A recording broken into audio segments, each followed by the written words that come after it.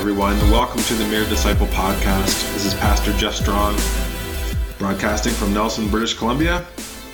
And this is a podcast episode that I have been avoiding. Is that the right word?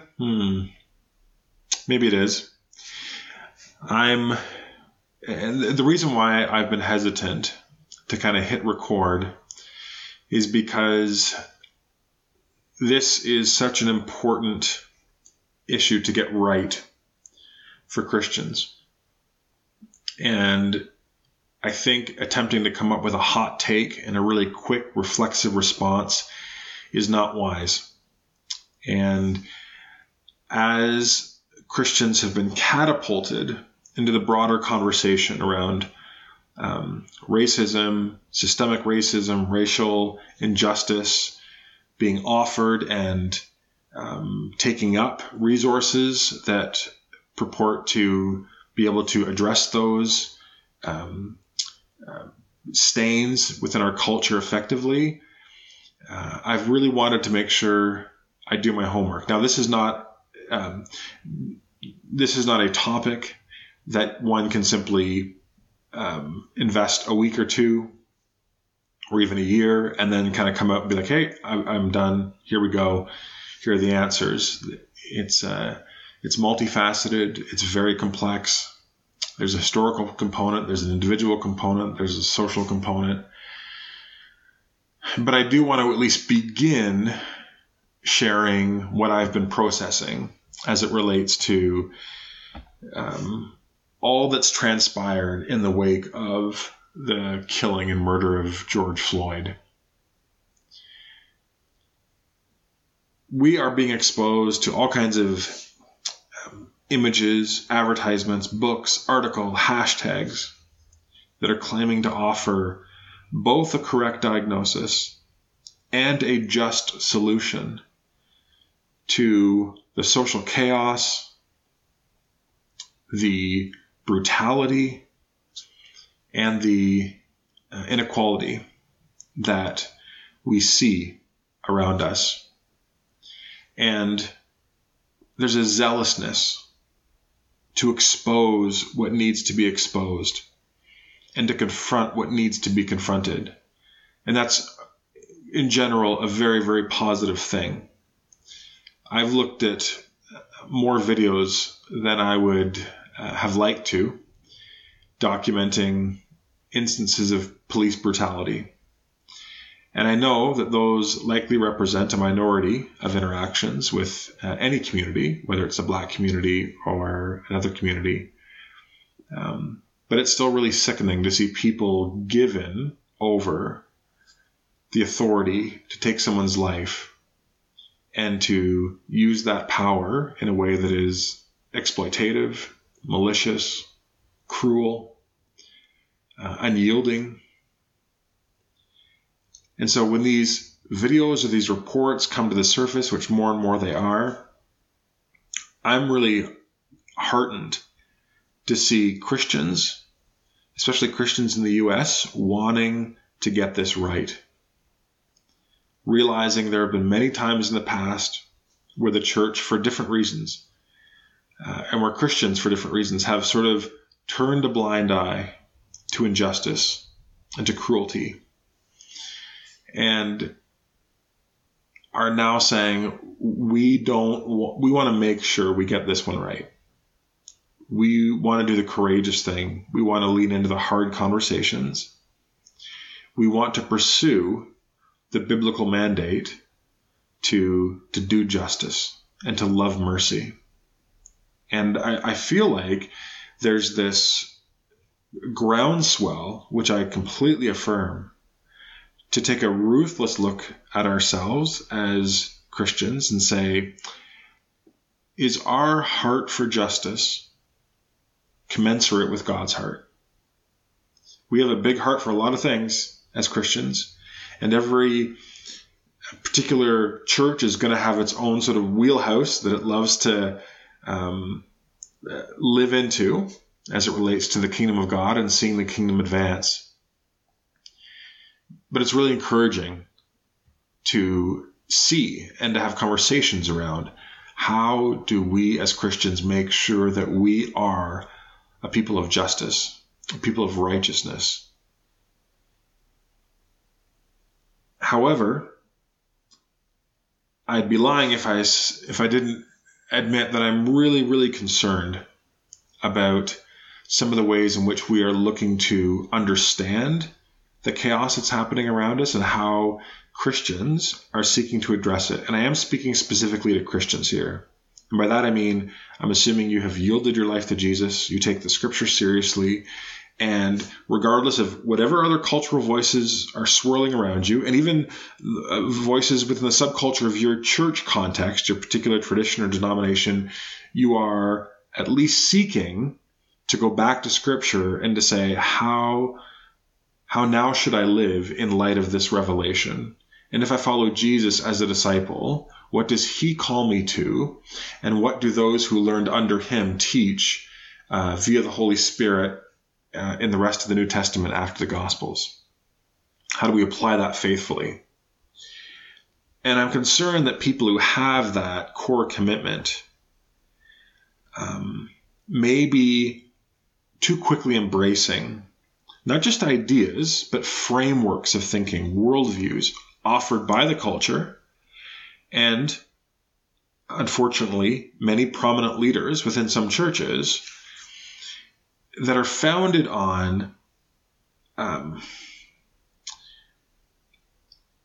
guess I don't want to be overly wordy, but they are founded on ideological foundations that can't be reconciled with at least what I would call even a very generous, and I define this generously, Christian worldview.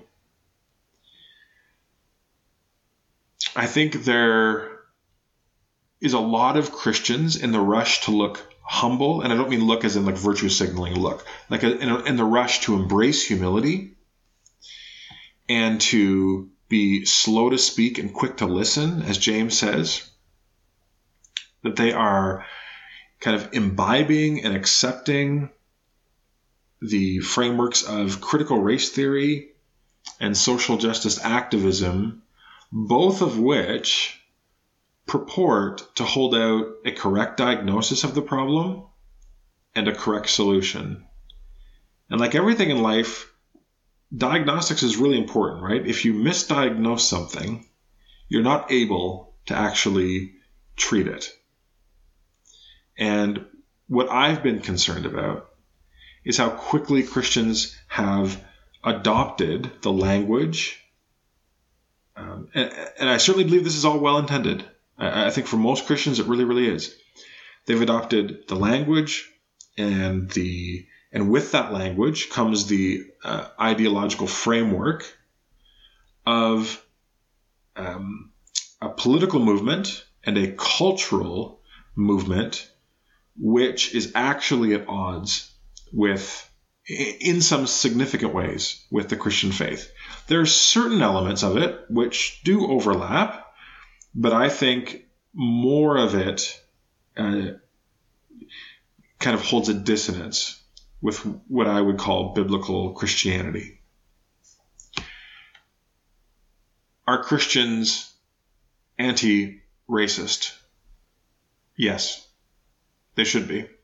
If they aren't, it's not because of their Christian faith, it's because they are not actually reading and understanding the implications of the text. Front to back, start to finish, the scripture makes it very clear that everyone is made in the image of God. And part of the good news of what Jesus has done through his life and death and resurrection is that he has broken down what Paul refers to in Ephesians as the dividing wall of hostility between ethnicity and races. And he's created a way for every single image bearer, regardless of ethnicity, to be reconciled. And he uses the language of, and to form a new humanity, where the color of our skin, our cultural background, our gender, our socioeconomic status, these no longer determine how we treat and engage each other, but instead in Christ we are brothers and sisters. We learn to bring the treasures of some of these elements to the table, but we no longer consider anyone superior or inferior to one another based on these factors. And so the church early on was one of the few institutions, as it were, and I mean that as kind of like a social infrastructure institution, where men and women could gather together and worship, where rich and poor could gather together, where Jew and Gentile, non-Jew, could gather together in worshiping and holding up Jesus. And some of these cultural or ethnic fault lines, there were these fault lines that existed between some of these characteristics, and they were really, really deep. I mean, you don't have to read the New Testament for very long in the book of Acts before you realize Jewish believers who had come to embrace Jesus as the Jewish Messiah had a very difficult time accepting people into the faith who were coming from a pagan background. It was very easy for them to see themselves as superior because they were ethnically Jewish, part of ethnic Israel, and they believe in Jesus. These other people weren't ethnic. They didn't have the right bloodlines and ancestry. They had faith in Christ. That's good. That's awesome. But they weren't quite as maybe pure or, maybe that's the best way to put it. In Christ, any expression of injustice, unrighteousness, cruelty, bigotry, discrimination based on race can and should be thoroughly rejected. There's just no room for it within the Christian worldview. And this is why, for me, when someone asks me, would I agree with the statement, Black Lives Matter, I can unhesitatingly say yes.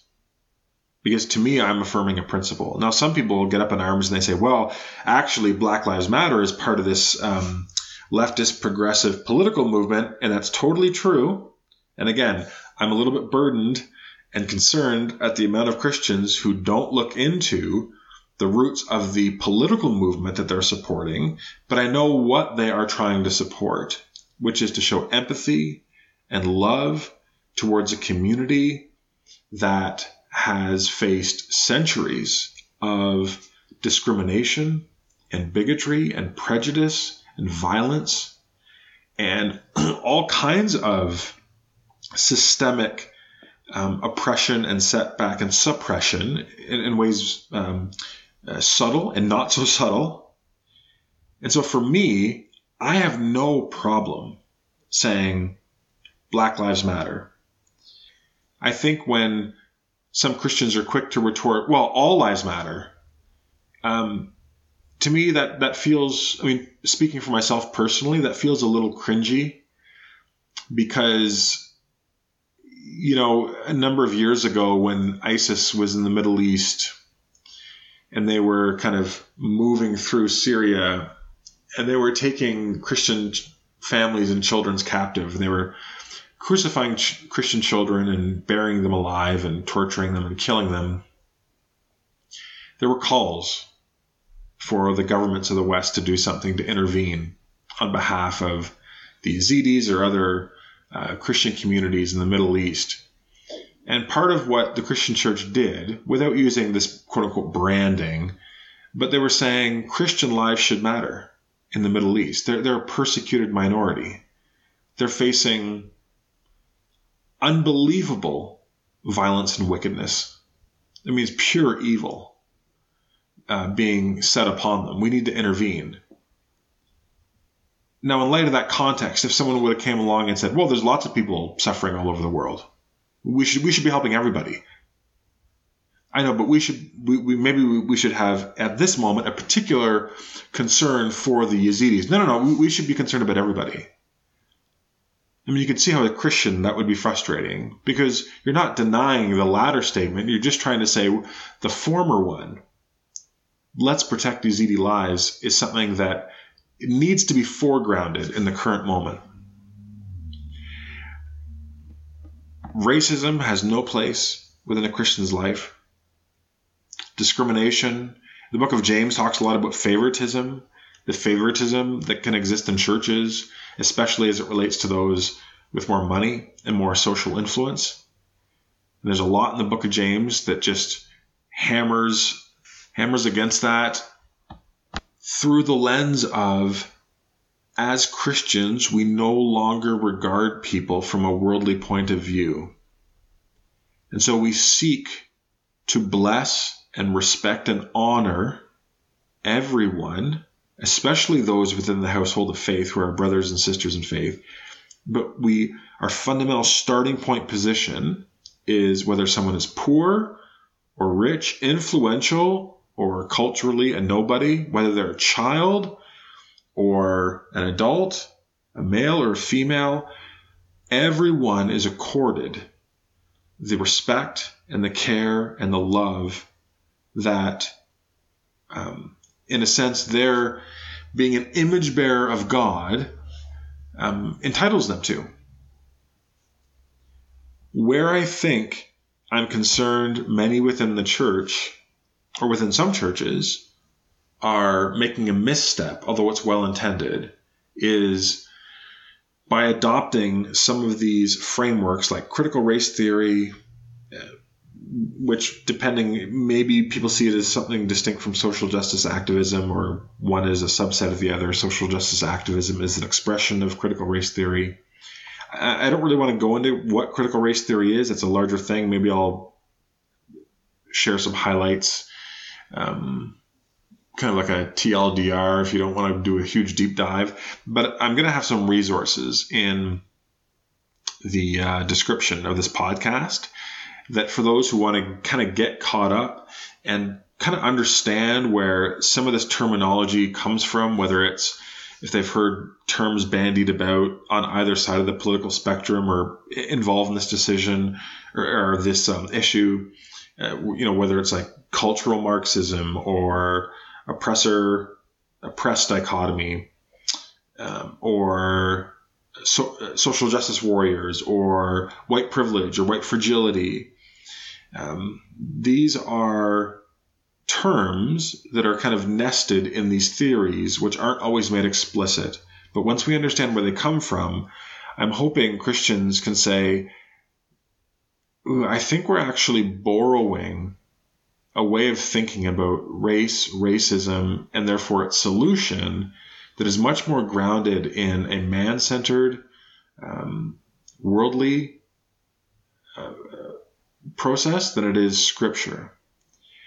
And I want to commend to you some resources, some starting points of Christians who I think are doing a really good job of facilitating conversations about race and injustice within the church, and are doing so, trying to be thoroughly biblical and really careful and thoughtful around biblical themes and priorities and the broader context of how do we engage this issue as disciples of Jesus, while also saying we need to be aware of how the culture and some of these movements might be seeking to try to adopt us or getting their hooks into us, and we're just going along with their agenda, thinking that we're actually doing the right thing and working towards a more just world, when we've actually just been co-opted by a movement who has taken our desire to do what is right,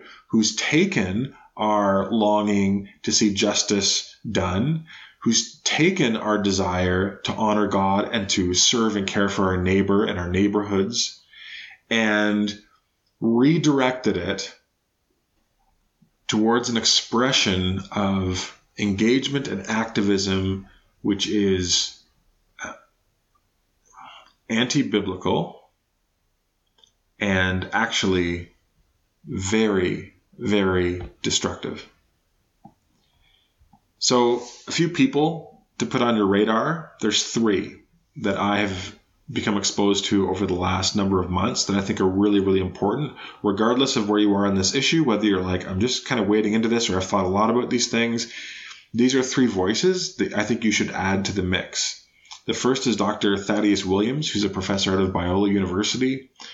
And I've linked a video, a very brief 34-minute video on social justice and a Christian's engagement with the current cultural moment. Monique Duson has just sort of launched, and it's really gaining traction, which I'm excited to see, a ministry called the Center for Biblical Unity, where she does a lot of teaching and a lot of podcasts and videos, often tag teaming with theology mom Krista Bontrager.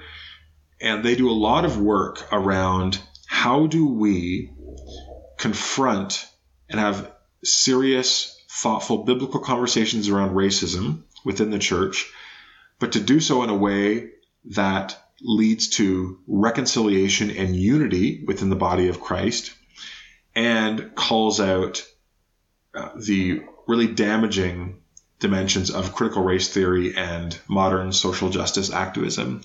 And the last is Neil Shenvi Apologetics. Neil Shenvi is a new apologist, which means someone who's not apologizing for the Christian faith, but trying to explain and come up with rational, justifiable reasons why one should embrace the Christian faith. And he's done a lot of work looking at some of the kind of the deeper underlying ideas and kind of ideological legacy that has been building over the last number of decades and even centuries that we're now kind of seeing spill out over into the broader culture. And I'll link to a presentation, an interview that he gave with 1 Minute apologist Bobby Conway, which I thought was really, really helpful as well. So those are some starting points. I'll probably have more to say on this in the weeks to come, but I wanted to at least get the ball rolling and to affirm that the longing and the desire to confront racism, to confront injustice, to speak truth to power is absolutely commendable, thoroughly biblical. It takes deep spiritual courage. We see Jesus modeling it, and the New Testament calls us to do that. That is a command from the heart of God that we pursue justice. But we need to be careful how we pursue justice. We need to make sure that we are understanding the goals and agenda of the movements that we are aligning ourselves to. We want to do what is good. We want to do what is right. We want to do what is just. But it's important to think carefully and critically through questions like, how are we being invited to participate and pursue justice, reconciliation, and social transformation? And do those modes of participation faithfully align with Jesus and New Testament teachings? How are concepts like justice or equality or reconciliation even being defined? Is there an overlap between what I mean when I say that as a Christian and what this other person means? Right? How are thought leaders or activists within organizations like Black Lives Matter or other social justice movements using those terms?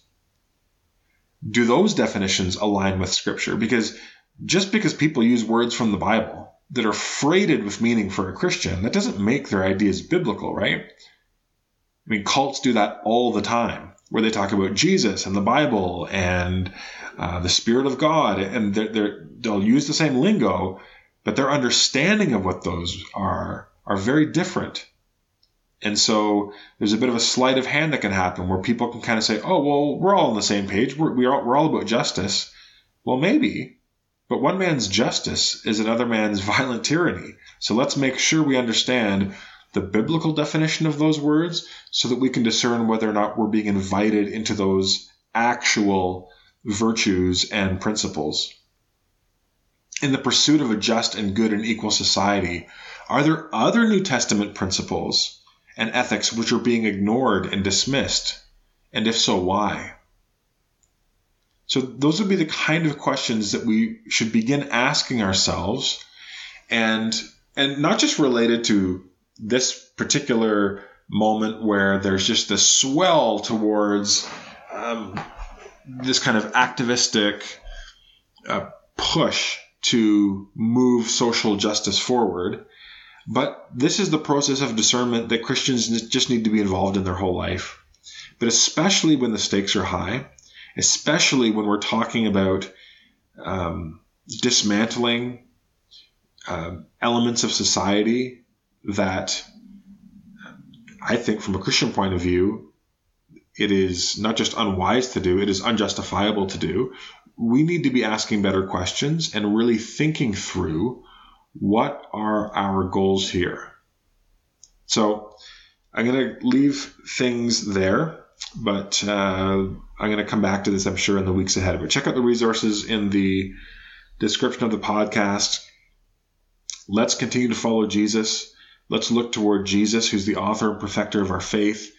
Let's run the race with the desire to please him and to be discerning to the voices around us, and always measuring and critiquing and being willing to confront those in light of Jesus and his gospel and the biblical implications of that for how we pursue justice and righteousness.